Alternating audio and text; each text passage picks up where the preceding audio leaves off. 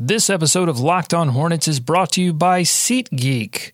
SeatGeek is the easiest way to find tickets to the sporting events you want to go to. Download the SeatGeek app right now and enter the promo code LOHornets. That's LO Hornets for $20 off your first purchase. Okay, let's get into it. It's time to talk some hoops and stuff. You are Locked On Hornets, your daily Charlotte Hornets podcast, part of the Locked On Podcast Network, your team every day. Let's go! Welcome in, one and all. This is Locked On Hornets presented by Hive Talk Live. It's Hornets Talk for the hardcore fan, coming to you from the Gittimer.com studios in beautiful uptown Charlotte. I'm Doug Branson, joined by David Walker. David, welcome in. Thanks, Doug. Good to be back again, as always, on a basketball Friday. On a basketball just a Friday. I think almost, just a Friday. We could just leave it at Friday, and I'm pretty satisfied. Ready to put this week behind me for sure. Yeah. Big show ahead. We're wrapping up our series on depth chart previews of each position. Where we've come to the center position, and we're going to talk about Cody Zeller, Roy Hibbert, and Spencer Hawes. And also Michael Jordan, owner of the Charlotte Hornets, making a statement on everything that's happened in Charlotte that we've talked about on the show. And so we'll get to that later on in the show as well. We are part of the Locked On Podcast Network, podcast on your favorite teams, delivered week daily. Panthers fans, make sure to head over to iTunes after the show and subscribe to the Locked On Panthers podcast with host Steve Reed. If you have a question, a comment, or you want to sponsor the show, email us at buzzbuzz@hivetalklive.com. Okay, let's get right into it. Let's start with the final part of our week-long series profiling each depth chart position. We're at the center position, and if you want to be a center on the Charlotte Hornets, David, under 7 feet need not apply. The Hornets have 3 players at the position, all over 7 feet tall, beginning with presumed starter Cody Zeller, entering his 4th year, all with the Hornets. Behind him, former Pacer star, joining the Hornets this season from the Lakers, Roy Hibbert, and in his 2nd year with the Hornets, Spencer Hawes. David, let's begin with starter Cody Zeller. It wasn't a given that Cody Zeller would ever solidify himself as a starter in this league. His rookie year, he averaged 6 points, 4 rebounds off the bench, but looked unsure, a little confused on the floor, didn't stretch the floor like a lot of people thought he was going to be able to. How far has he come since that first season? Well, I mean, let me ask you this, Doug. Do you think he has solidified, or do you think this is just a matter of circumstance at this point? No, I think he has solidified. I think he's proven that he can be a starting center and a valuable piece if surrounded with the right players. I wouldn't necessarily call him, an impact player, but I think that, he has shown that he's going to stick around for a while, that he has value, and he just looks more comfortable on and off the court. Yep, and that's the main thing I was thinking of, Doug. I mean, his comfort level and his consistency, I think, are the 2 biggest reasons that he's been able to lock down that spot. I mean, you mentioned it, he does impact the game, but, I mean, he's not an impact player, right? He's not going to do it all by himself, certainly not on a consistent basis, or certainly not up to this point. So, I mean, the biggest thing for him coming in was strength. I mean, he was still getting pushed around early on in his career. Has cut that down a little bit, I think. To me, at times can still, not be as forceful inside or not hold his ground as well as I think some of us would like. And so that would be the area where I hope he continues to improve, be able to lock down space and hold it there and not get pushed off the spot. I think it's going to go a long way for him. And Doug, we talked about the 3-point shooting last year. This time last year, that was all the rage. Is that even something they want him to be doing? I mean, I guess in today's NBA, the answer is yes. But I mean, realistically, they're not even looking for that from him, on a consistent basis at all, right? No, I don't think so. I think, his 3-point attempt rate, actually, it did go up last season to .02, up from .003 in 2014-15, but he's still a free throw rate of 0.01, which is pretty low. And, I think that we have to give him it's a little bit of benefit of the doubt. He's been able to overcome a tough rookie year, and he turned in a productive second year. And then this last season, I thought, he was able to do certain things where you go, okay, if the Hornets didn't have that at that particular time in the season, they would have been in trouble. If they didn't have his athleticism, his defense at the center position, especially without a dedicated shot blocker, the Hornets would have been in trouble. So let's talk about Roy Hibbert for a second. I don't know if he's really the presumed backup. I think Roy Hibbert and Spencer Hawes will have to figure that out in the offseason. But Roy Hibbert has started all but one game over the past 6 seasons. I think it's a legitimate concern, David, to wonder how he's going to adjust to a bench role. Do you have that concern? Not from what I'm hearing from him early on. I think he's really looking at this a lot of the same way that Jeremy Lin looked at it. And we've talked about these guys coming in off of down years and looking at Charlotte as a place that they can hopefully bounce back. So if you go into this situation with that mindset, which, from what I've heard from Hibbert, that's the way he's looking at it. Then I don't think it will be an issue because, we're talking about the center spot here. There's going to be plenty of minutes to go around for these 3 guys, I think, and each one brings something unique to the table, right? I mean, Hibbert, they're not going to look for him to be an Al Jefferson type scorer down there, but they are going to look for him to take up some space and provide some below post defense and block some shots and do some other things. So I think he'll be okay because let's face it, after that season in Los Angeles, there's not many people that are expecting him to rebound. I mean, there are not many thumbs up. I mean, there's a few out there. There's not many thumbs up on this signing, or at least the prospect that it can be good for both sides. So I think he's a smart guy. I think he's had success in the league before. I mean, you mentioned he's former All-Star, right? So 2-time All-Star, yeah. Yeah. So he knows what's at stake. I don't think that's going to be an issue for Steve Clifford and the guys to ask for it to come off the bench. And I mean, the way season goes, he could be a starter at some point. We've seen that from this coaching staff before, situational starting lineups, I guess. So to answer your question, though, I think he'll be just fine. You mentioned the tough year, averaged 6 points and under 5 rebounds after being a solid 10-7 at his best. He was a 13-8 guy. His actual efficiency numbers were pretty similar to his last season in Indiana, but he just wasn't a featured player in the offense. I should correct not correct, but slightly adjust what I meant by my question, David. I think psychologically he's going to be fine with moving to the bench because I feel like you're right. I think he looks at this as an opportunity, like Jeremy Lin did before him, to revive his career here in Charlotte. So I think he's going to be fine from that perspective. I just mean, you start every game for 6 seasons and preparing yourself to start and preparing yourself to come off the bench.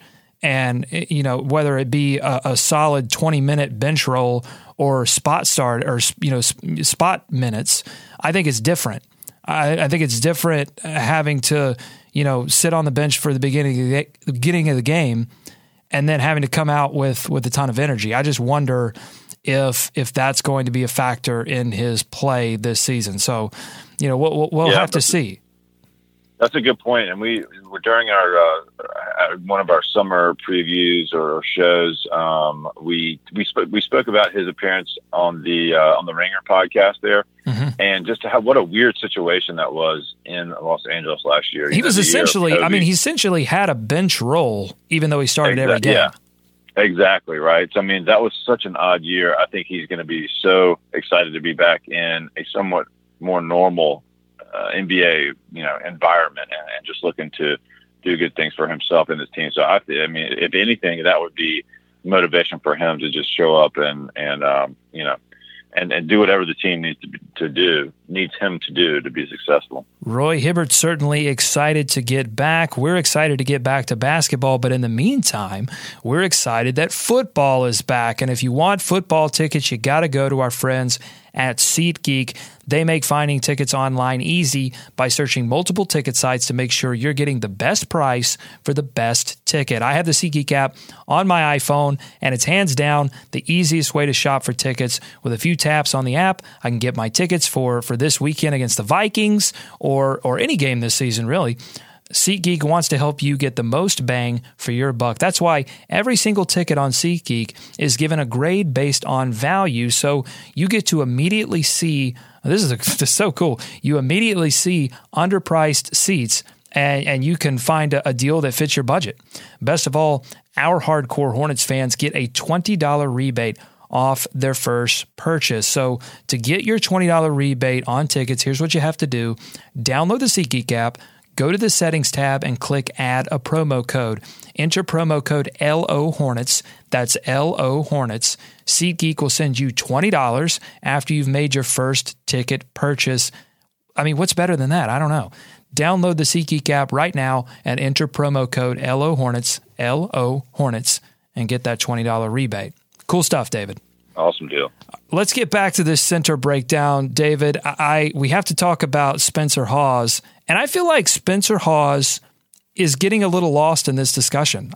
We're just not hearing a ton about Spence. I wonder why that is. Other than he has, I think he was sort of embroiled in trade rumors along with Jeremy Lamb, and maybe that's why people are sort of writing off Spencer Hawes because they feel like the Hornets have written him off in a way to say that they may be looking to trade him.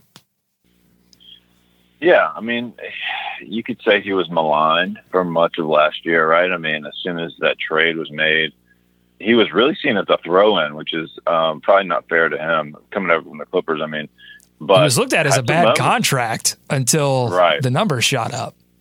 Right. So, but had some good moments, provided a spark here or there from the three-point line, and had some good moments as well, kind of distributing the ball, which, again, if you look at the other guys at the center position, I mean, those have to be the two areas that they're going to look for Spencer to go in there and get the team, right? So three-point shooting, as we talked about, Cody and Hibbert are not going to give you that. And really his ability to find guys as well and make passes on the play or on offense. So I think that's what he can still bring. I mean, I don't know, Doug. It's odd.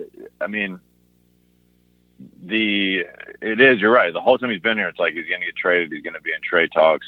But the coaching staff, they seem to have, a decent amount of faith in him. And that's some of the guys they tend to play, So I still think they view him as someone that can potentially help them. Yeah, I mean, he played alongside Frank Kaminsky a lot last season. And as I said before, I think Spencer Hawes gives you that opportunity in contrast to Roy Hibbert. I think both of those guys are going to see minutes early on. He's a liability on defense, and so playing him alongside Frank Kaminsky hurt the Hornets defensively last season. If Frank improves, that could benefit defensively. That could benefit Spencer Hawes and keep him on the floor more. But Spencer, great passer and a good three-point shooter. His three-point numbers were great in limited minutes, and he was a really good rebounder. We kind of undersell his rebounding ability, but he had several good games last season, providing some clutch rebounding late in games. But he's kind of. He's sort of set in stone, I feel like, as a 6-4 guy, 6 points, 4 rebounds. That's kind of where he settled in last season and where I expect him to be this season. But like you said, he does have big game ability. I mean, he started in the league for several years, and he had a couple of games where he scored 18 and 10. I think one game against Orlando, the game that Kemba scored 40 against Orlando. Mm-hmm. He was a big part of that game. So it's nice, I think, for the Hornets. I mean, when you look over the center position, I feel like they have depth, so that's good. I mean, if Cody or Roy were to have an injury, I'm fine with slotting Spencer Hawes in there. He's going to have moments where you sigh. I mean, that's just kind of his game.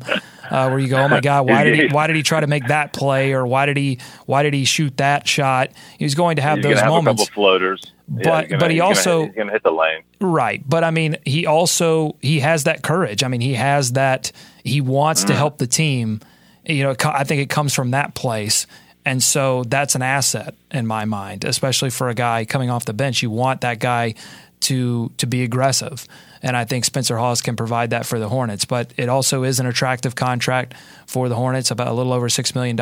It could be moved. And you have to remember, too, Spencer got minutes in the playoffs.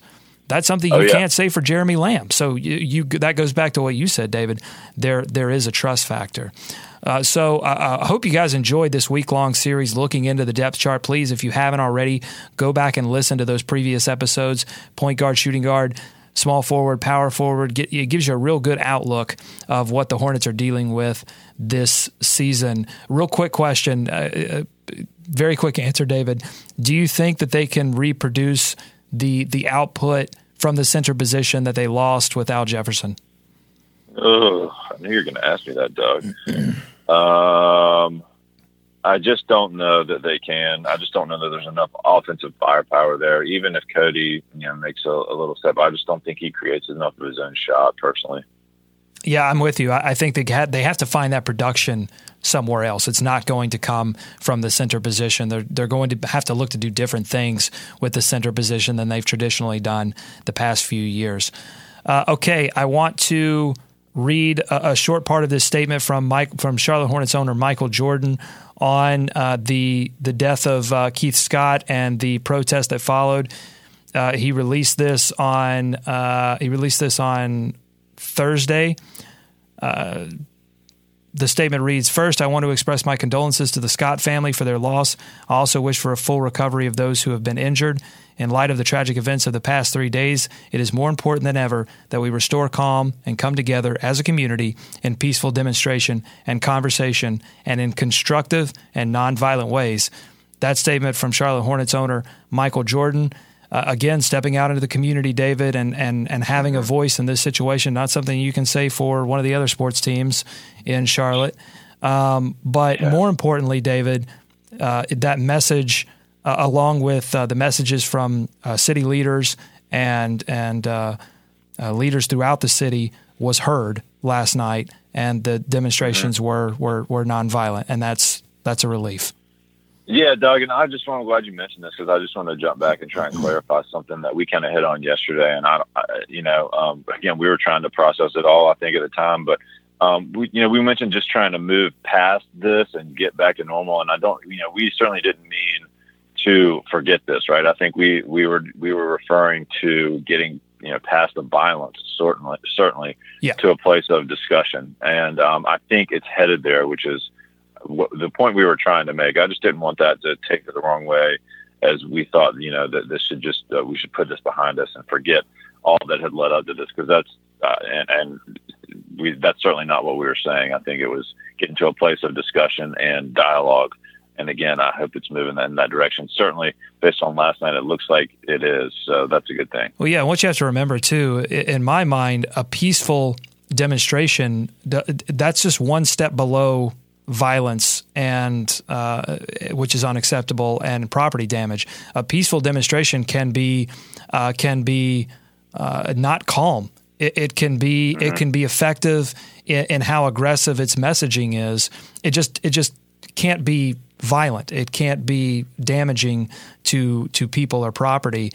And thankfully, you had city leaders. Leaders from congregations, leaders in the community coming out and leading these protests, and that's sociology. When we're led, I think we as a community act differently than when there is no one to lead the flock, as it were. And I'm glad that even though they instituted a curfew last night, that city leaders were smart enough to understand, hey, this demonstration is peaceful. We don't have to move everyone out. I mean, that's such a great move, and it shows that cities are learning lessons from Ferguson. They're learning lessons from Baltimore, and it's a good thing. So happy that Charlotte is calm, and hoping that that the messages of the protesters continue to be heard, that everyone continues to move forward. So thanks for listening to Locked On Hornets, presented by Hive Talk Live, and thanks so much to our sponsor, SeatGeek, the easiest way to buy and sell tickets online. Follow us on Twitter at Hive Talk Live. Subscribe to us on iTunes, and while you're there, give us a 5-star review. Help hardcore Hornets fans just like yourself find this podcast. We want to hear from you. Email us your Hornets thoughts, your questions, your comments to buzzbuzz@hivetalklive.com. Hive Talk Live is a presentation of SB Nations at thehive.com. We're back next week with much more. Training camp media day ahead, so we're finally going to hear from the players what they've been working on this offseason. Should be really exciting. For David, I'm Doug. Go Hornets, go America. Let's swarm Charlotte. So what if I like to stay up late and watch TV? Don't blame it on Cal.